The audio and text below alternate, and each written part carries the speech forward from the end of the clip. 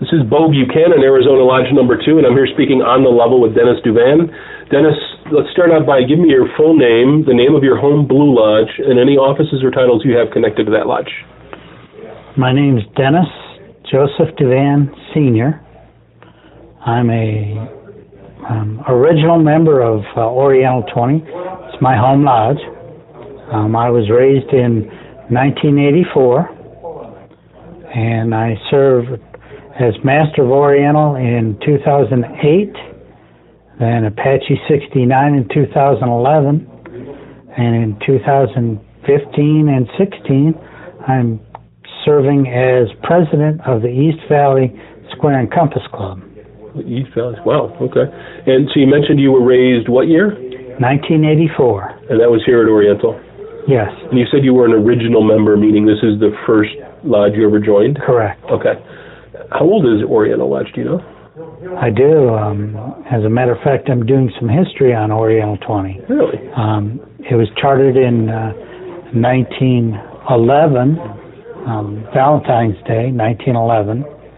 We're the last of the territorial lodges of Arizona, meaning we were chartered before Arizona was a state. Oh, wow. That was still a territory. Imagine that. That's crazy. Wow. Our officers' aprons have AT on them, indicating that we're a territorial lodge, Arizona Territory. Oh, wow. Arizona Territory. That's pretty cool.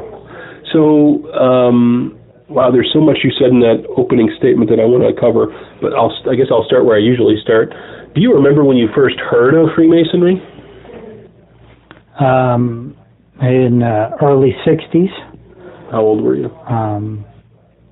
Well, my dad was a member of a lodge in Michigan, and I can remember in 13, 14 years old going up to the Masonic Temple. Oh, okay. For family events or Masonic events or something like that? Uh-huh. So were you involved in DMOLA or anything? I was. I served as Master Counselor of my DMOLA chapter in Berkeley, Michigan in 1968. Wow. And that year my dad was master of his lodge, and my mom and dad were both worthy matron and worthy patron of their Eastern Star chapter. Wow. So what was your Masonic experience like? Did you go straight from DMOLA into becoming a Mason? No. No? I became a senior DMOA in 1971. I didn't join the Masons until 1984. Like 14, 15 years gap there. The problem was that I had never lived in any one place long enough to join a Masonic lodge. I graduated high school in Michigan, went to South Carolina for college, stayed there 2 years, and then I moved to Memphis, Tennessee, stayed there about 9 months, and then moved to Hickory, North Carolina. After that, I went in the Army. I was 23 when I went in the Army. Wow. Went to Fort Polk, Louisiana, Fort Rucker, Alabama, and then Fort Bragg, North Carolina. And I helped start a DMOA chapter at Fort Bragg. Oh, cool. And after I got out of the Army, I went to work for the FAA as an air traffic controller in Myrtle Beach. And I was involved with the DMOA chapter there in Myrtle Beach. We went to Oklahoma City, then back to Myrtle Beach. And my mom and dad moved out here in 75, 76, and we came to visit. So mom and dad moved to Arizona, and you came to visit them? Yep. And we liked it so much, we decided that if we got a chance, we would come out here. Well, I was working for the federal government, and they moved us all around. We moved from Myrtle Beach to Birmingham, Alabama, to Las Vegas, to Phoenix, then back to Myrtle Beach. Then I went to work for the airlines, and they continued to move us. We went from Myrtle Beach to Corpus Christi to Alexandria, Louisiana, and then to Wichita, Kansas, and I was in the Masons. I joined in '84, and I left the federal government in '84. I got involved with Oriental 20, then returned my... Let me stop you there. What year did you say you moved to Phoenix? We moved to Phoenix in 82, 83. Okay, so 82, 83, you were still working for the government. Right. Did you start looking at, when you moved to Arizona, when was the first time you started thinking about masonry after you moved to Arizona? Well, I became involved with the DMOA chapter here in the early 80s. And then... as a non-Mason, you became involved? Right. Okay. Mm-hmm. And then from that point, I'm sure everybody's like, well, how come you're not a Mason? Well, when I met the residency requirements, I applied. Okay. And then that was in 84. And in 85, we moved back to Myrtle Beach. Oh, no, you're kidding. Wow. And I returned my proficiency January 1st of 85. And then in March of 85, we moved to South Carolina, and I affiliated with Myrtle Beach Lodge. Stayed there about 3 years, and I went through all the chairs. I was senior warden, and the airline that I was working for decided to move me to Corpus Christi, Texas. Oh, my gosh. So we moved to Corpus, and I got involved with Corpus Christi Lodge. We stayed there a year, and then moved to Alexandria, Louisiana, and I got involved with the Alexandria Lodge. Wow, so you've been involved with a lot of lodges. Okay. And stayed there about 2 years. Then the airline I was working for moved me to Wichita, Kansas, and I got involved with the lodge there, which they are very happy to say that they are the largest lodge in the world. They have over 5,000 members. Which lodge is it? In Wichita, Kansas. Wichita, Kansas. Over 5,000 members, the largest lodge in the world. Yeah. Wow. And after Wichita, we moved back to Myrtle Beach. And my son was in the Army at Fort Riley, Kansas. And he joined the Masons at Fort Riley. And my father-in-law from Georgia, my wife and I we drove out to Fort Riley for his degrees. And that lodge is very different, where most lodges have pictures of past masters on their walls. The lodge at Fort Riley has pictures of generals who are Masons. Oh, interesting. And after my son took his degrees, he's in Cincinnati, Ohio right now, and I'm a member of the Masons there. We lived in South Carolina. Then I visited lodges in the Cayman Islands, where my daughter lives. And I've had every time we went there, I always took a suit and ready to go to a lodge meeting. But they never had a lodge meeting there. One time we were leaving on a Friday and coming back on a Sunday, so I didn't bother taking anything.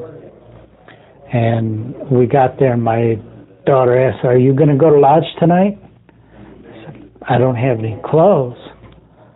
So the governor of the Cayman Islands, who's a Mason, and my daughter's father-in-law had a suit delivered. Oh, my gosh. And that night was Prince Charles' official visit to the Cayman Islands. And so I sat in lodge with Prince Charles, my daughter's father-in-law, and uncle, who are the prime minister and the governor of the Cayman Islands. Wow. Had a great time. What year was this? In the 90s. In the 90s at some point. And you said you were just traveling there on vacation? Is that where you were there? Okay.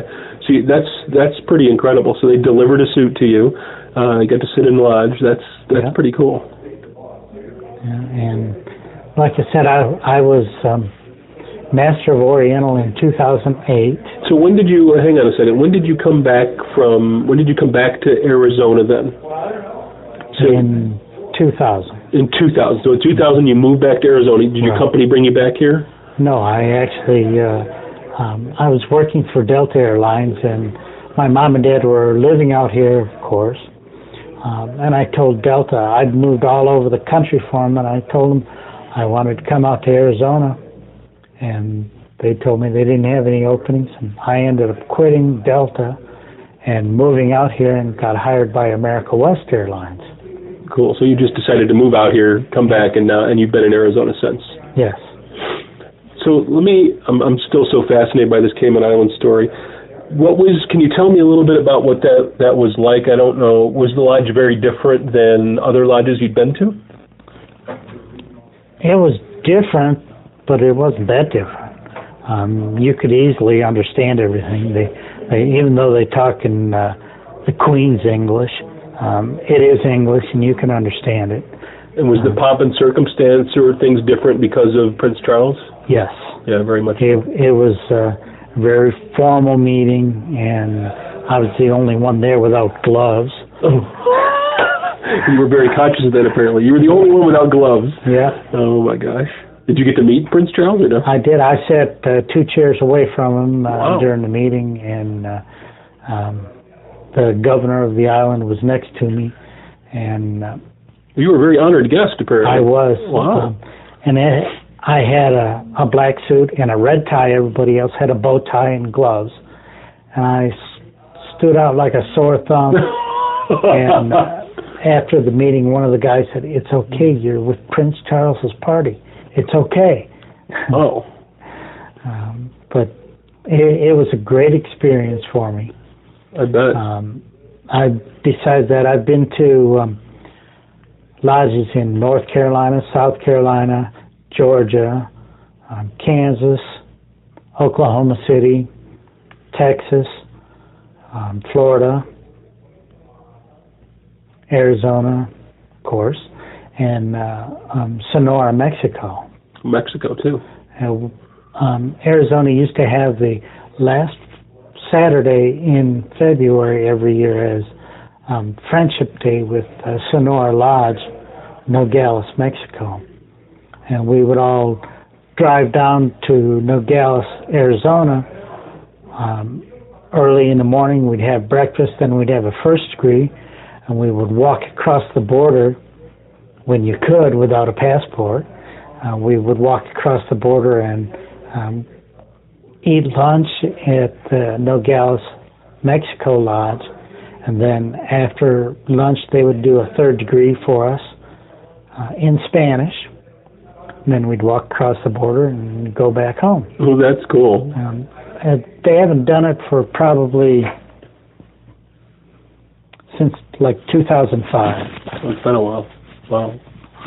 So you've got a really cool experience how you've been to all these different lodges around the U.S. and the Cayman Islands and in Mexico. What was it that first, and you go all the way back to Demolay, and you've got some family history, but I want to specifically ask, why did you join? Why were you still interested in Freemasonry even as an adult? Well, at the time, I was interested in Freemasonry to continue my Masonic journey. Demolay was, even though I stayed active in it and worked as an advisor with them till my 30s, I wanted more, and Masons, it was just a natural step for me. So after I had met the residency requirement and wherever I was going to join. I was going to petition a lodge anyway. And in '84, I joined Oriental 20. What is it? One of the things we talk about in Freemasonry, I guess I want to get to, is that we talk about we make good men better. Do you think that's the case for you? I don't know if when I joined I was a good man, but I'm definitely better because of joining the Masons. How so? I hope that as a result of joining the Masons, trustworthy, loyal. Masons has made me a better man. I know how to treat a lady right. And I don't know if it's from my parents bringing me up or through the Masons, but my family was deeply involved in Masonry. So always being around them, I know how to treat a lady right, and I'm proud of the fact that when somebody calls me a gentleman, and I always believe that being called a gentleman is the greatest compliment in the world that a guy can have, but it takes a lady to make him a gentleman. Can you think of some men and some Masons that to you hold up those ideals that we think of in Freemasonry, maybe that you look up to or have made a difference to you on your journey? Most of them are on the wall in the lodge room. I looked up to quite a few of the past masters, and Pete Lewis, Keith Stoops, Claire Jensen, Jim May, Ed Benedicto. They were all masters of the lodge before me, and I learned a lot from them. And are all those guys still with us, or if someone passed on? Or I know Jim May is, but other names I don't recognize. Jim May and Ed Benedicto are still with us. Okay. Keith Stoops and Pete Lewis is still with us too. Keith Stoops was master in '84 when I was raised. He's no longer with us. Pete Lewis is with us. He was the acting master the night that I was raised. Oh, he was learning his proficiency, right? Learning his role. That's cool. So, what can you share? 84. This is going to make you feel old. I was in high school in '84. Has Masonry changed at all for you over the years from the '80s to 2016? Has anything really changed? Having the privilege of being involved with Masonry in the different states and jurisdictions, it's very different. For example, in South Carolina, they're called ancient Freemasons compared to free and accepted Masons. And even though I was raised here in Oriental and the master wore a top hat, and he still does, it was a shock to me when I went to South Carolina and the master didn't have a top hat. And they have what they call a skull cap. And it was very different. The first time I went there and saw that, I'm thinking, am I in the right place? But South Carolina is still that way. They're very progressive, but in some ways they're very ancient. Any stories you can think of your time in Masonry? I mean, hard to beat the Cayman Islands story with Prince Charles, but maybe in Oriental, anything that you guys have done here that really stands out that you want to share with people, or a visitation or a night or a memory that you'd want to share? Well, if you ever get the chance to talk to Ed Benedicto, Ed was master in 2007 and I was in 2008. And so we worked very closely together. And one time we had a Saturday where Chandler did a first degree, Apache did a second degree for us, and we did a third degree. Each degree we had 5 candidates. Wow. And it was an all-day affair, but Ed and I were able to pull it off, and it took a lot of coordination with the different lodges to get them to do it, but That was one of the good memories. That's a neat thing. That's one of the things I like about Masonry is you find a way to work with those other lodges and groups of brothers to pull off something kind of unique like that. Exactly, and it doesn't make any difference what city you're in or what country you're in. And all the moving around we've done, the first place we look for is a Masonic lodge. And you feel right at home. Any closing thoughts or things you'd want to share with people? Well, the only regret I have in Masonry is not doing it sooner. Everybody says that. Me too. Other than that, I wouldn't change a thing. All right. Thank you very much for taking time to talk to me today. My pleasure.